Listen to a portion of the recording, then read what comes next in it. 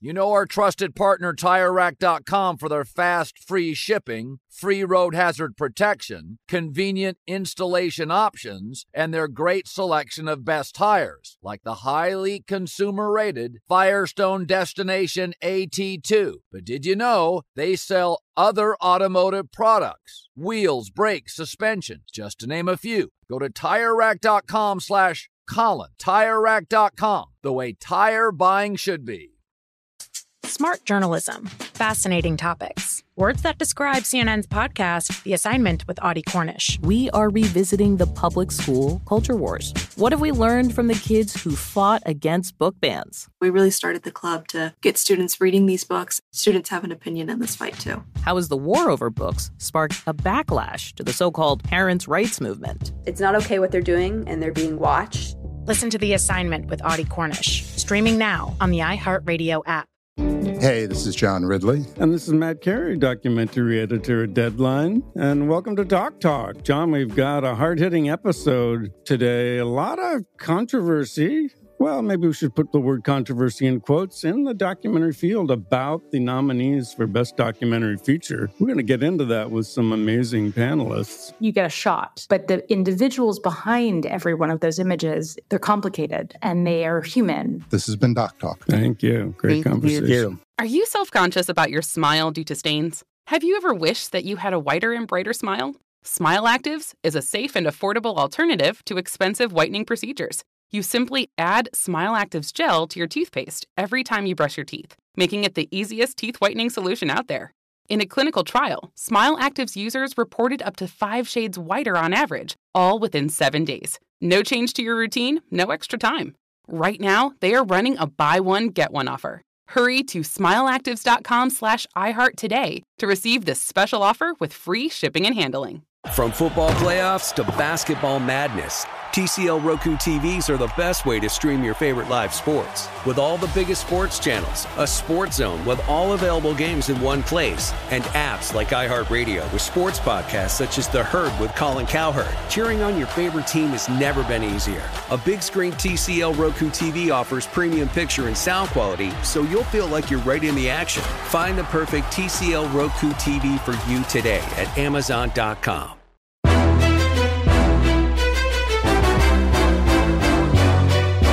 This is Straight Fire with Jason McIntyre. What is up, Straight Fire fam? It's me, Jason McIntyre, Straight Fire for Thursday, May 26th. And your boy's a little tired this morning, folks. Played a little soccer last night, got another soccer tournament coming up, and I'm just drained, fatigued. The soccer sweat is totally different than a basketball sweat. You think you're in shape, and then you got to go run and play soccer. Oh my gosh, it's brutal. But I don't know what's more brutal, my fatigue level or the Eastern Conference Finals, because another snoozer. Miami, 80. Boston, 93. The game stunk. Let's be real. It was close for a half. Celtics peel off a 24-2 run in the third quarter. And once again, we have garbage time in the fourth quarter. Like hot garbage, like not even worth watching. It was so bad. This movie, The Internship, was on HBO, and my son, is big into, computers and stuff. So I'm telling him like, oh, these guys are trying to get an internship at Google, and we'll watch the movie. And, I'm obviously watching the NBA game in the other room, and the game was so bad, I came and watched the end of The Internship with him. It's like, come on, I've seen it before, obviously. Owen Wilson, Vince Vaughn. And it's not a terrible movie. It's not great, but it passes the time, and he loved it. And I was like, all right, next up will be Social, I think it's called Social Dilemma, or the one with about Facebook. So, social something. But it's incredible. The movie's awesome. One of my favorites. I still remember seeing it in the cinema with the wife, who was, I think, the girlfriend then, because this was a while ago. And that movie was awesome. Anytime it's on cable, I watch it. It's captivating. What's not captivating is Miami Heat basketball. No Tyler Hero again. No offensive identity, 31% from the field, 7 of 45 from 3. They're starting backcourt. Remember how Luka's not getting any help. Bullock and Kleber were a combined 0 for 15. The Heat starting backcourt of Max Strus and Kyle Lowry combined 0 for 15, 0 for 12 on threes. And Jimmy Butler played a heroic 40 minutes, but the reality is he ain't right, guys. If you saw him in Game 4, he should not have played. The Heat aired. They won Game 3, the game he got hurt. He should have sat out Game 4. I know you never want to say you want to punt a game, but Jimmy Butler should not have played that game. He was not right, and he was not right in Game 5. 4 of 18 in 40 minutes. They drained him to the bone. He didn't have it. Bam Adebayo, and it was basically the Jaylen Brown, Jason Tatum show in the third quarter. Jaylen Brown really emerging in this series. He had a 40-burger the other day. Now he has a 25 spot. He's having a good series. And if you can give Tatum any help, Boston now 1 win away from the finals. It's interesting when you look at the Celtics playoff history since the 2010 finals. That was the one where they went up 3-2 on the Lakers. Lakers win Game 6 in a rout, and Game 7 was one of the worst played Game 7s I can remember. I mean, it was right up there with Warriors-Cavs, the one where Kyrie hit the shot and LeBron had that block. Like, that was a tense game. This Lakers-Celtics game was like watching paint dry. It was awful. Kobe was terrible. I think he was 6 for 24. If memory serves, and I should look it up before talking about it, but Ron Artest, I think, was the hero with a late shot in that one. Lakers had just owned the interior with Gasol. It was just a bad game. But Celtics haven't made the finals since then. They have gone to the Eastern Conference Finals 5 times. They lost to the Heat, LeBron. They lost to the Cavs, LeBron. They lost to the Cavs, LeBron. They lost to the Heat in the bubble, not LeBron, Jimmy Butler and Bam Adebayo. And now they are about to take down the Heat with a win on Friday that would put them in the NBA Finals. Also, that would mean no straight fire on Monday. Your boy will take a holiday, a much-needed holiday. We're just a little time off the internet, a little time off the interwebs, although I will occasionally check out the IG because, I like IG a lot. It's fun. It's easy. It's mindless scroll, if you will. But there's not much to say about this game. I do want to point out, yes, I see your Instagram DMs. I don't read all of them because, I got life, work, all that stuff. I also see some of your tweets, and somebody demanded that I talk about this Jalen Rose situation. Now, before we have a good interview with Mark Medina of NBA.com. I've known Mark for a couple years. Pretty thoughtful guy when it comes to the NBA. I try to sell him on a Damian Lillard to the Lakers deal. He's not really buying it, but you'll like it anyway. Before we get to that, I just need to quickly dive into this all-NBA thing because of what Jalen Rose said on TV last night. All-NBA, as we know, is kind of a joke, right? The people who vote on it, like, I don't know what they're basing stuff on. Like, is it a minimum games played? Is it stats? Is it what your team does? Like, what goes into it? It's all a mystery. It's a popularity contest, let's be real, okay? That's what it is. And Jalen Rose admitted he voted Kyrie Irving all-NBA third team. Kyrie Irving played 29 basketball games. And Jalen Rose said he was, I guess if you're all-NBA third team, you're one of the 6 best guards in the NBA last season, or this season. I mean, I would say, why does Jalen Rose have a ballot? But that's not the point. Like, why is the media voting on all-NBA? It makes no sense. Like Kyrie Irving, third team All-NBA. I know I have a checkered past with Kyrie Irving, and I'm not a fan. Like, yes, talented basketball player. Yes, I have at one point owned a Kyrie Irving jersey back in Cleveland, the burnt orange one. It's sick. I at one time wore Kyrie Irving shoes because they were comfortable. I'm just not a fan of him because he's not a winning player. He's a talented player, but he's not a winning player. And the fact that Jalen Rose would vote him all NBA third team, I don't know the rest of Jalen Rose's ballot, but I don't think I want to. I don't care.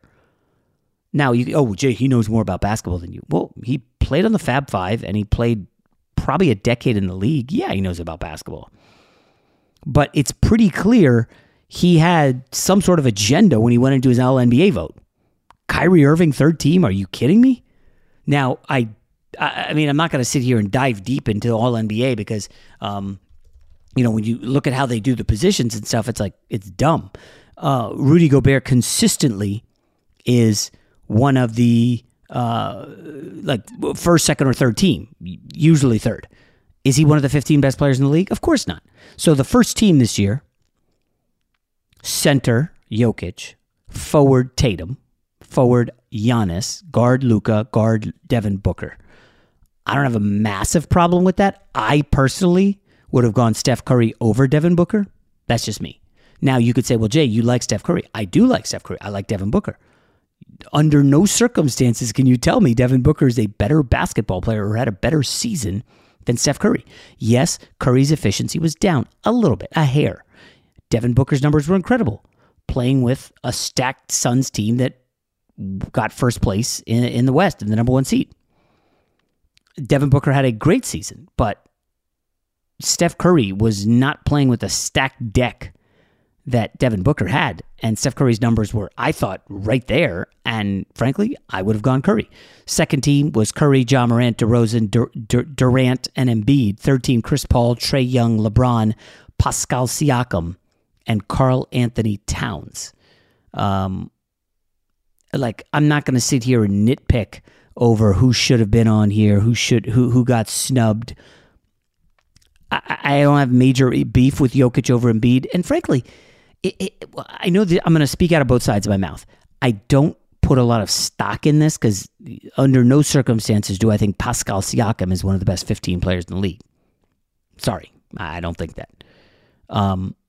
Would I have gone Karl Anthony Towns over Bam? Bam missed a lot of games. Cat had a good season. Minnesota made the playoffs, so people are going crazy. Anthony Edwards is the best player on that team. Did you watch a playoff game?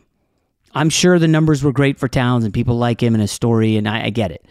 But he's not even the best player on his team. How is he third team All-NBA? It makes just no sense whatsoever. At any rate, I just don't spend a lot of time on that because, frankly, who cares? That being said, I'm talking out of both sides of my mouth. When I'm sitting here comparing Reggie Miller's career to DeMar DeRozan's, I could say, well, look, DeMar DeRozan was All-NBA more times than Reggie Miller. Wait, but you just said All-NBA doesn't really matter because the voting is skewed. Okay, well, what do you want to use? What metrics would you like to use to break down All-NBA? And what metrics would you like to use to compare careers?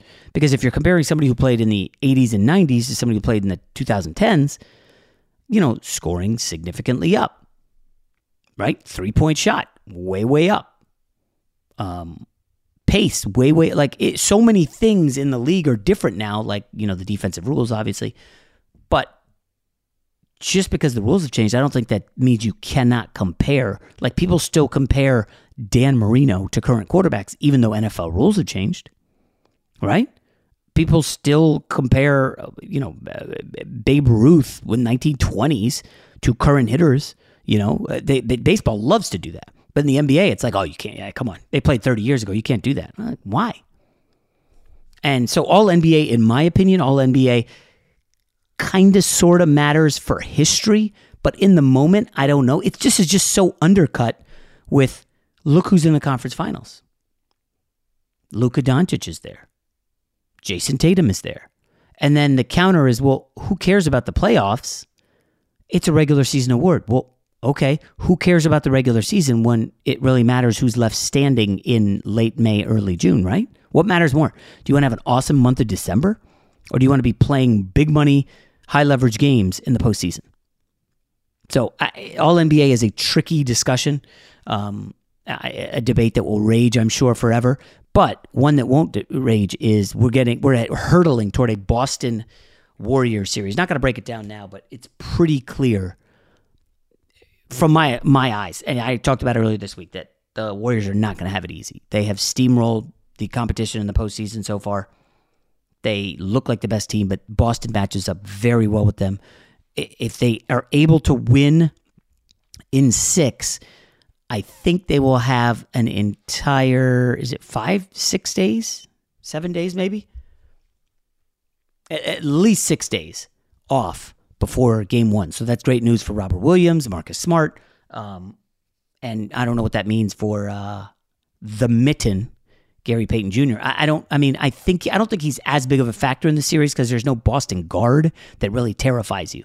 There's no fear of God over any of these Boston guards going off the way Ja Morant can. Jalen Brunson is more of an explosive threat. I would call Jaylen Brown a wing, and obviously Tatum's a wing. But I'm looking forward to that series. It'll be fun. East Coast, West Coast. It should be exciting. But for now, let's get to our guest. NBA.com's Mark Medina. Fox Sports Radio has the best sports talk lineup in the nation. Catch all of our shows at foxsportsradio.com. And within the iHeartRadio app, search FSR to listen live. You know a guy. Jason likes to think he knows everything when it comes to sports. I know what sports fans want. But for everything he doesn't, he knows a guy who does. Let's just say I know a guy who knows a guy who knows another guy. Okay, let's welcome into Straight Fire a guy I've known probably several years now. He was came over to Fox a couple times, did some TV with him. He's now at NBA.com. He used to be at USA Today Sports. Mark Medina. Mark, how you doing, man? Jason, I'm doing well, all things considered. A lot of tough things going on in the world, but in this slice of life, it's nice to connect with you. It's been a long time. Yeah, it is. It's a tough time for everyone, but thankfully we get a bunch of NBA playoff blowouts to take our mind off of all the other bad stuff going on. But we're gonna veer off the playoffs just a little bit. We'll get to the Warriors in a minute. I did want to start. The NBA offseason has been so crazy for the better part of a decade, right? Once LeBron left Cleveland to go to the Heat, it really took off, and that's been the driving storyline. Mark, this was supposed to be one of the slow summers, right? There's not a lot of big names up. And all of a sudden, here in the last couple weeks, the Jazz implode, and is Donovan Mitchell going to be available? And you start seeing the Kyrie Irving stuff come to a head, and the New York Daily News had a report about they're not going to extend Kyrie Irving. I mean, Mark, are we headed toward kind of a sneaky, interesting summer? I mean, Dame Lillard is out there. The New York Knicks are desperate to get back to relevancy. Zion Williamson didn't play, but the Pelicans got good. I don't know, Mark. What is your excitement level for this offseason, and who's the guy you're watching the most? Yeah, I mean, I've always become accustomed to the NBA is always going to be eventful, whether it's in the offseason or regular season playoffs. I don't know exactly what will happen, but I always have anticipated, since I've been covering the league with different roles in the last decade, that stuff will happen. Now, as it pertains to this offseason free agency, I think the interesting wrinkle is that there are no definitive candidates that have to make a quote-unquote free agency decision. I think that the only exception that now will be interesting is with DeAndre Ayton with the Phoenix Suns, because, before the season started, they didn't, the Suns decided not to give him that rookie max extension, even despite the fact that he had shown a lot of growth, especially in last year's finals run. He played a really good year, and then all of a sudden things just blew up in their face where he did not have a good performance in that game 7, played limited minutes. It was, acknowledged from Suns coach Monty Williams that there were some internal things going on. So he's a restricted free agent.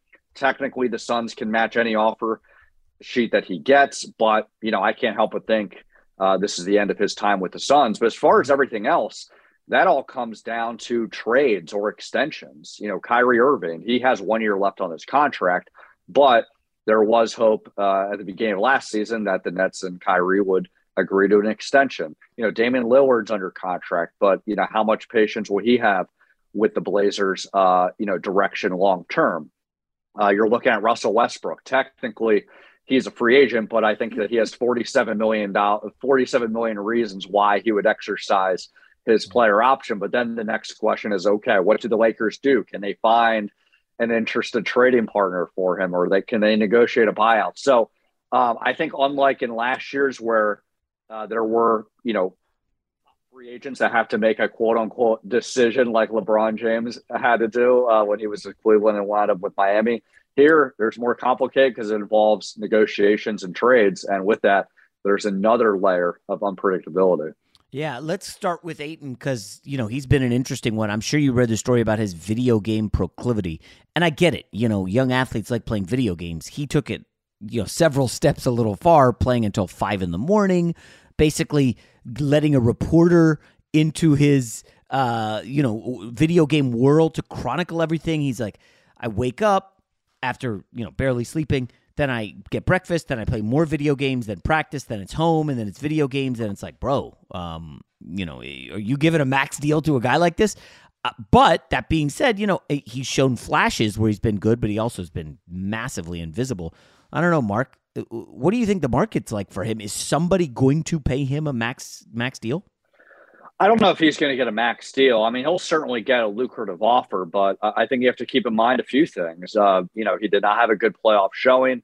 There are questions about, just his makeup overall. And also in today's modern NBA, the market for a coveted big man, usually it's only reserved if you're an elite of the elite of the elite, a la Nikola Jokic and Joel Embiid. But when you're looking at DeAndre Ayton, I am just incredibly surprised at this turn of events, because no question, when he entered the league, there were some growing pains.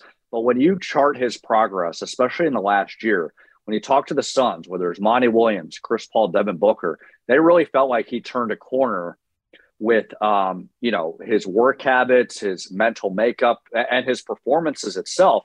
And I know, talking to people that were pretty close to him, I mean, his mother, Michael Thompson, the former Laker, who, has a close relationship because he's from the Bahamas. They really sense in the last year that he's been he's been about the right things, and he has this growth mindset. That's not to say that he's this perfect guy or he's this robot, like the video games example, but there seemed to be a turning point that this guy is going to be just scratching the surface, so much that Michael Thompson told me in the middle of last year's final run that he considered him the third best center behind Joel Embiid and Nikola Jokic. Oh, come on. He likened him to becoming the next David Robinson, is going to be a Hall of Famer. And look, like, your reaction speaks for itself, but there was that sentiment among people that were in his corner that DeAndre's just scratching the surface here. And as long as he continues down that path, that's the potential he can get.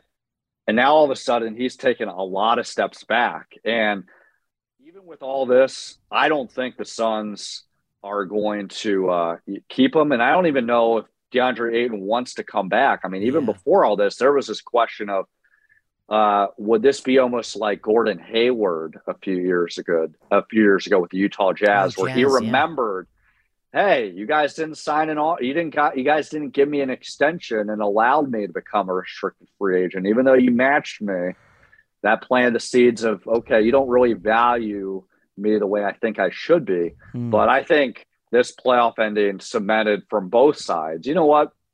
We're better off both saying adios. Yeah, just give me two teams that make remote sense for DeAndre Ayton. I don't think any contender, like a top 10 team, is going to want him. I think if you're like a lower tier team that can't get free agents, like a Orlando, a Detroit, Indiana, then you back up the Brinks. Yeah, we'll take him. We'll take a potential star, and we'll see how it works out. But do you think any legit contender is like, oh, I got to get in the Ayton business?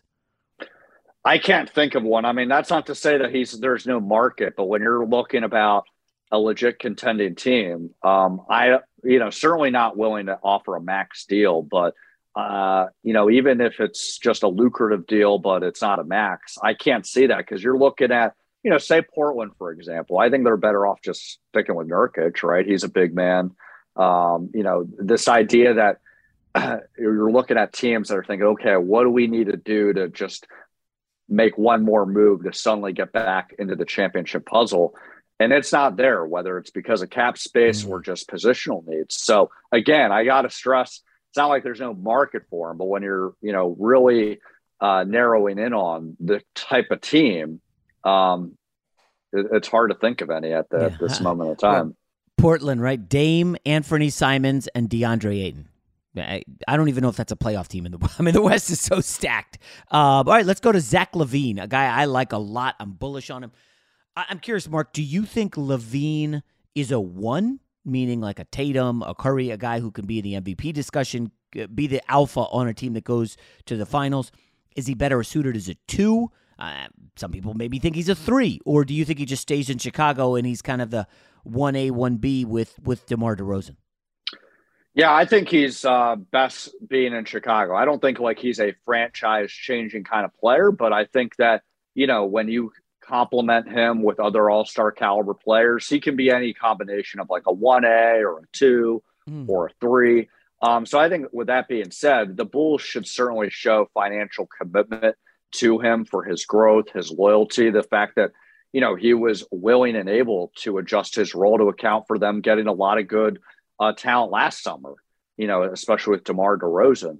But yeah, I would not put him in the category of, Steph Curry or any franchise changing guys. But I would say at the same time, for those that sneer at Zach LaVine for getting the bag in the past, I think that's overstated. I think that he was certainly deserving of that. Yeah. He showed that he is a much better player than, hey, this exciting young guy that knows how to dunk, right? Like, I think he is a complete player, but, he's not a franchise altering guy.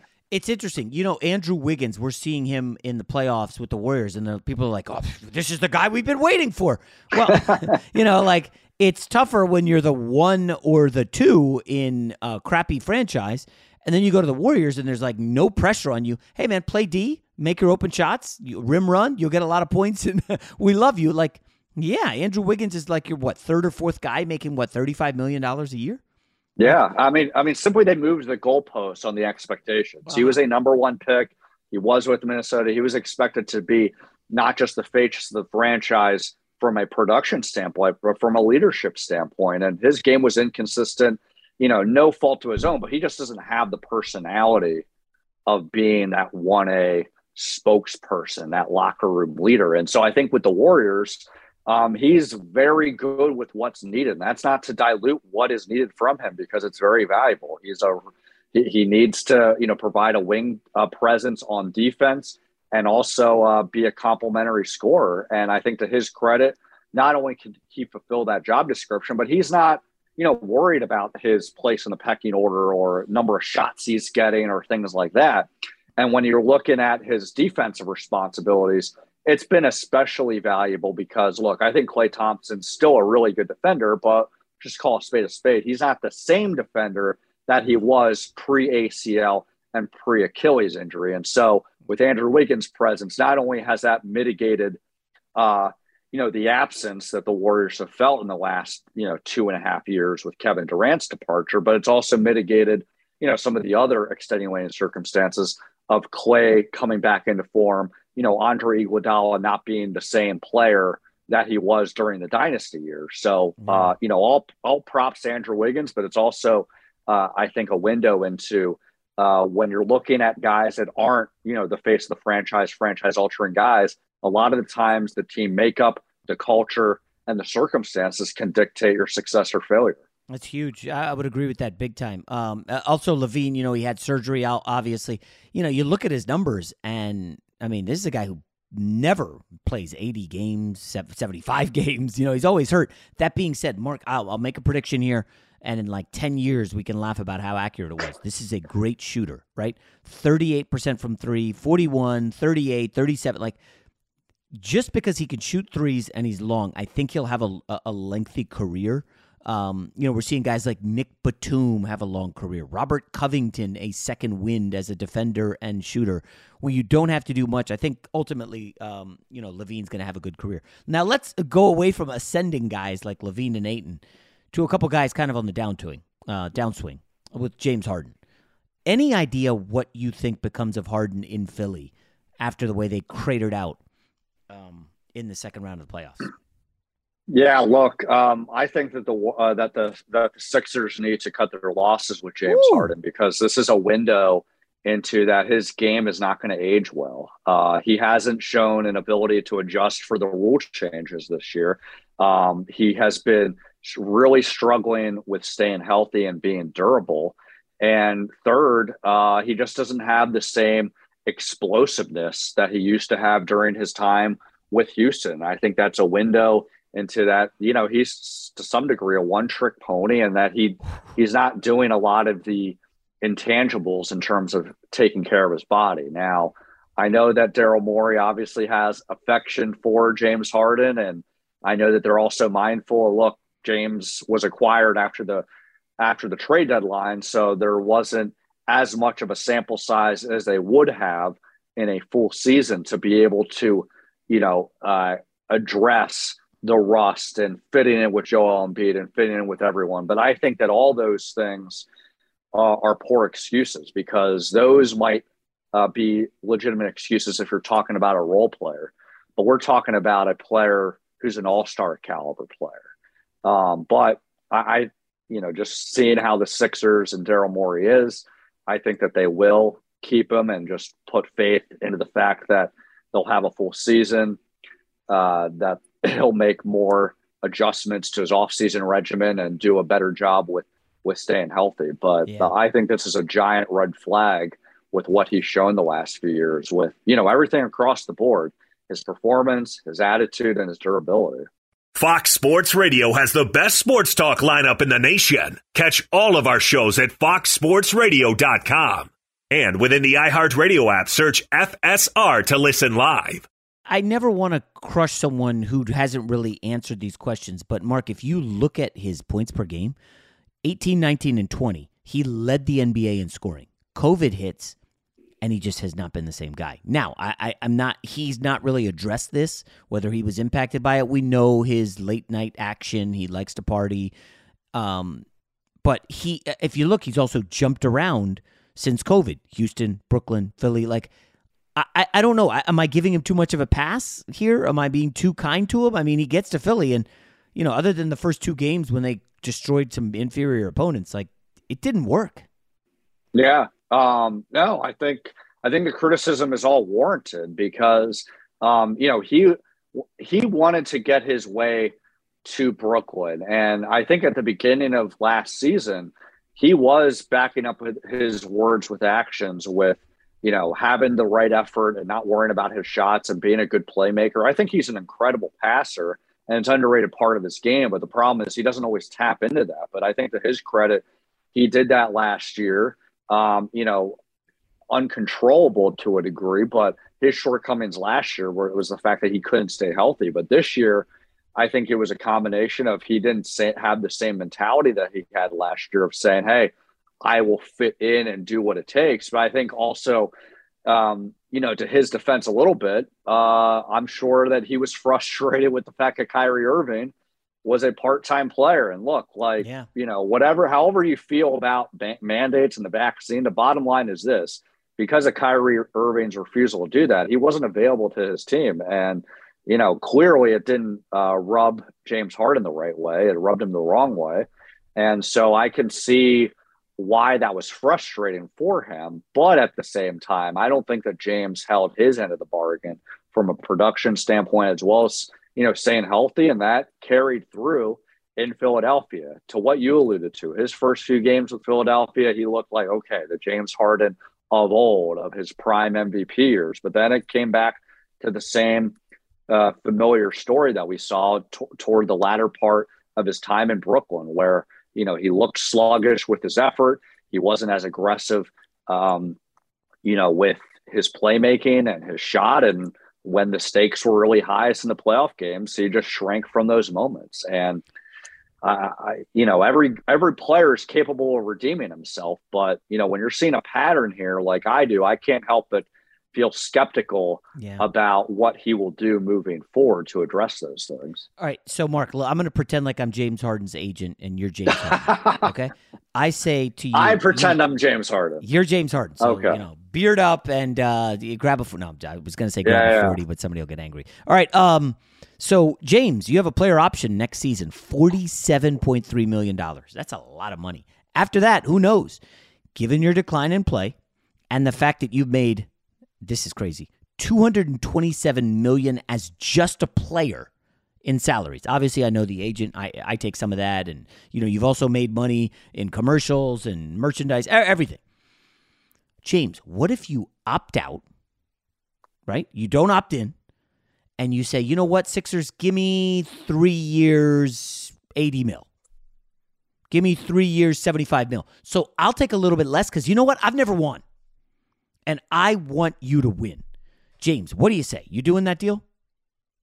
Yeah, I'm doing it. I want security. I want to win. I want to give Daryl Morey, who's been backing me for a while now, the ability to assemble a better roster. And look, I'm playing this character. I could never be James Harden. But in fairness to James, he has said on the record after the Sixers were eliminated in the playoffs that he was open toward that discussion. Now, we'll actually see what he does. But, While I am expressing some skepticism about his ability to change his game and get healthier, improve his conditioning, I do believe him when he floated the idea out there that he is open toward taking some relative discount so that Daryl Morey has more tools at his disposal to put together a better roster for him and Joel Embiid. I like that. Now, it's funny, the names you said for him and Joel Embiid.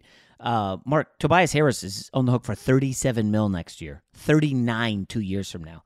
And I would argue he is your fourth best player because I think Tyrese Maxey is better, at least he was in the last, in the playoff run, than Harden and Harris. Would you agree?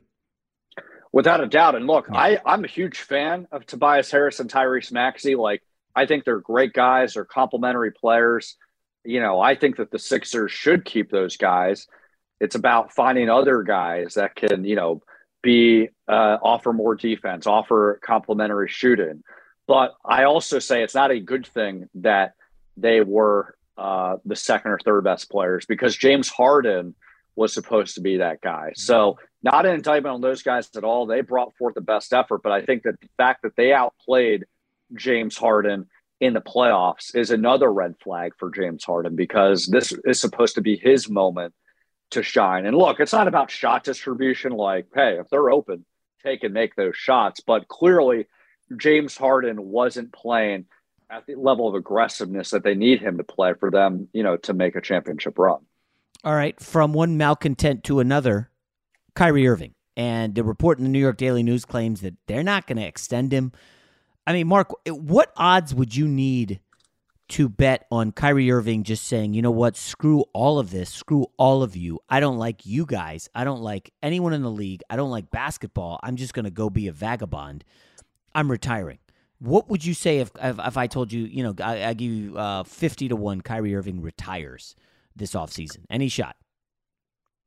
I don't think he retires this offseason. Thankfully, I don't have to place money on this bet, even if it's 50-1 odds, because, look, Kyrie Irving, his slogan is being unpredictable. So you never rule anything out, but I don't think that he's going to retire. But I also want to be surprised that there's more issues that come up that affect his availability.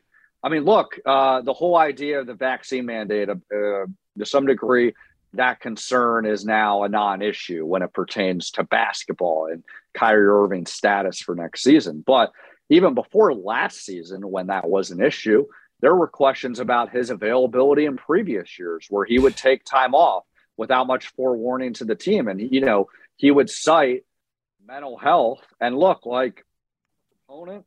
I think that issue needs to be taken seriously, but I think at the same time, when it pertains to Kyrie, there needs to be some professional courtesy where, the people in leadership positions, i.e. Sean Marks, Steve Nash, are given a lot more heads up about it. And I can't help but feel cynical as it pertains to Kyrie. To what degree is it really about that issue? Because, he has shown not good leadership traits. And the problem is he's an incredible player. He's one of the best players in the league. And in the modern NBA, especially in the modern NBA, you live with superstar headaches because for the most part, they're worth the headache because of their performance. But I think his leadership qualities are so bad that it's almost gotten to the point where it's not worth that. I don't think it's worth it to the point that the Nets need to trade Kyrie because they also have to keep in mind, well, he has an ally in his corner in Kevin Durant. But I think it is concerning enough that I understand why they're hedging about giving him a long-term extension. I don't think they should do that. I think that they need to, use this upcoming season as the final ultimatum for him. Okay, let's see what you're about. Here's your time to prove that you can finally lift this team to become a championship contender. This is your last chance to do it. I wonder how he's going to react to an ultimatum. Kyrie Irving. Well, they don't have to say, they don't have to announce I'm announcing this is the ultimatum. But look, you can read the tea leaves, you connect the dots. They're not giving him an extension. They're not so subtle way of announcing this without, using a bullhorn. Yep. We'll wrap up with this, Mark. Where is Russell Westbrook playing next season in the NBA, and what did the Lakers get for him? Yeah, that's another unpredictable question.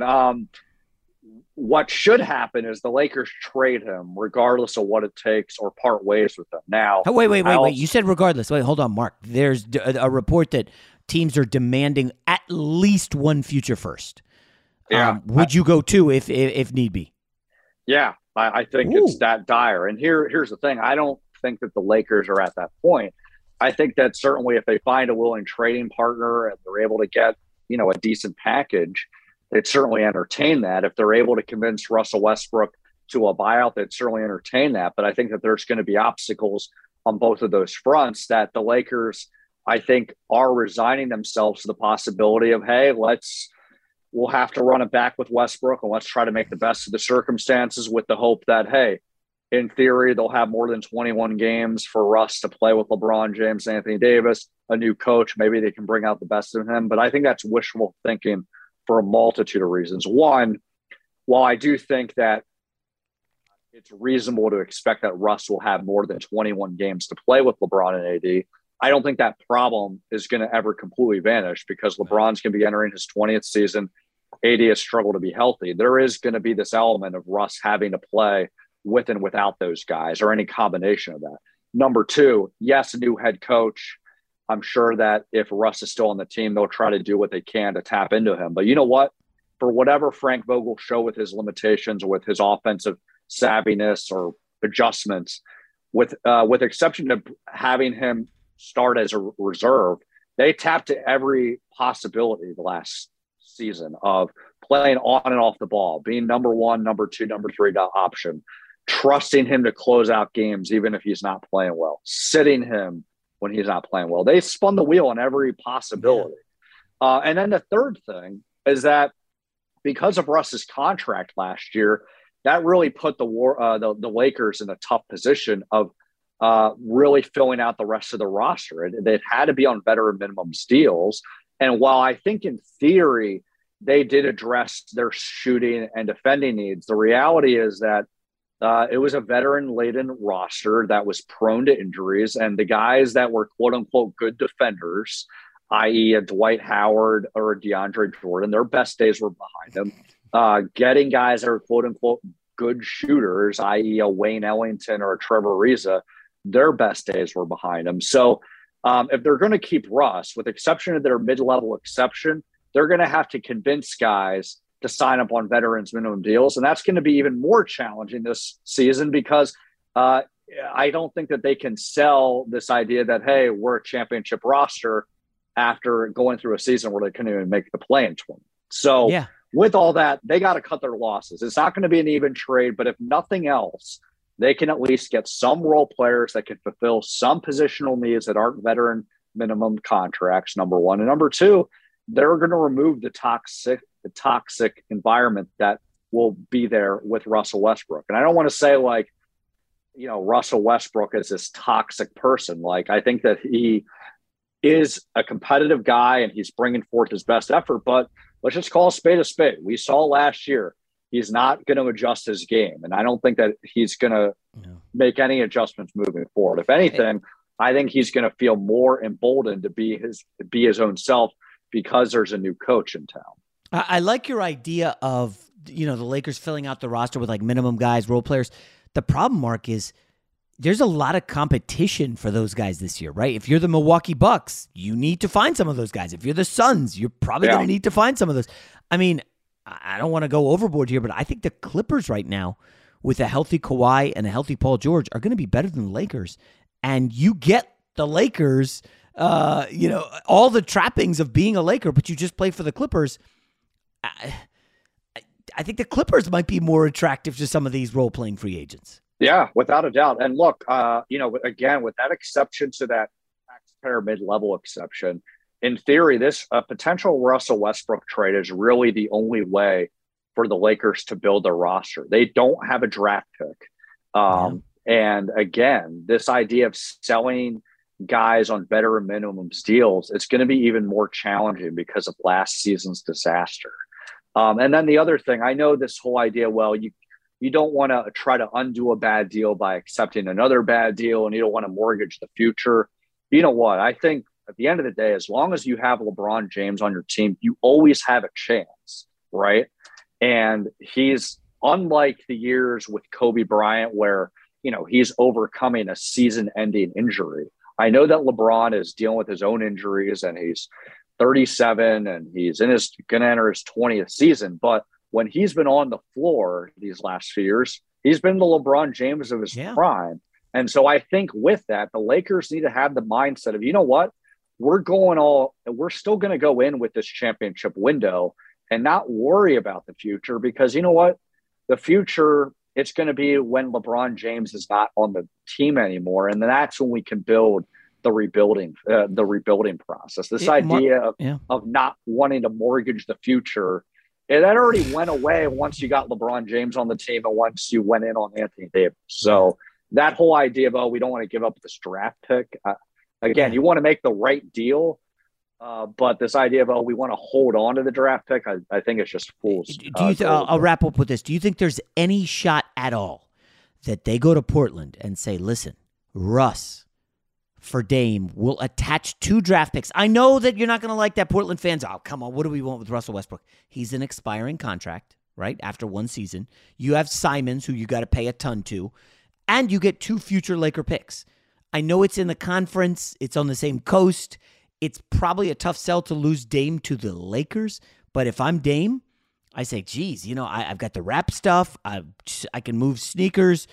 Boy, if I bring that to L.A., and I'm with AD and LeBron, I don't know. Is there any chance Portland bites on something like that?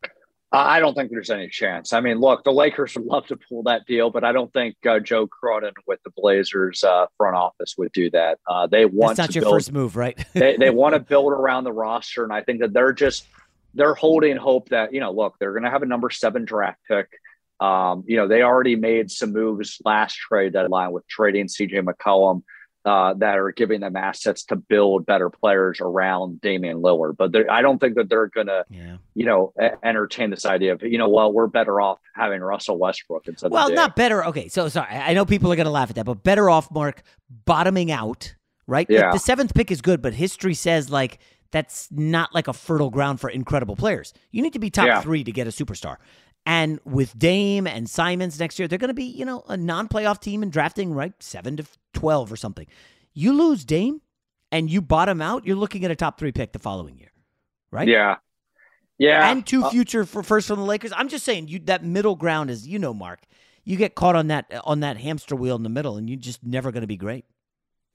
I just, my sense, talking to Joe before the trade deadline is that this idea that they're going to want to just start over and tear everything down from scratch, they're not of that mindset. And look, there are some criticisms of that thought, these last few years of, maybe they ran the Dame CJ partnership too long because they didn't want to start over from scratch. They were still leaning on this idea of, hey, we're still making the playoffs at least. Even if we're getting a lot of early playoff exits, we pride ourselves that we're a small market team that's competitive.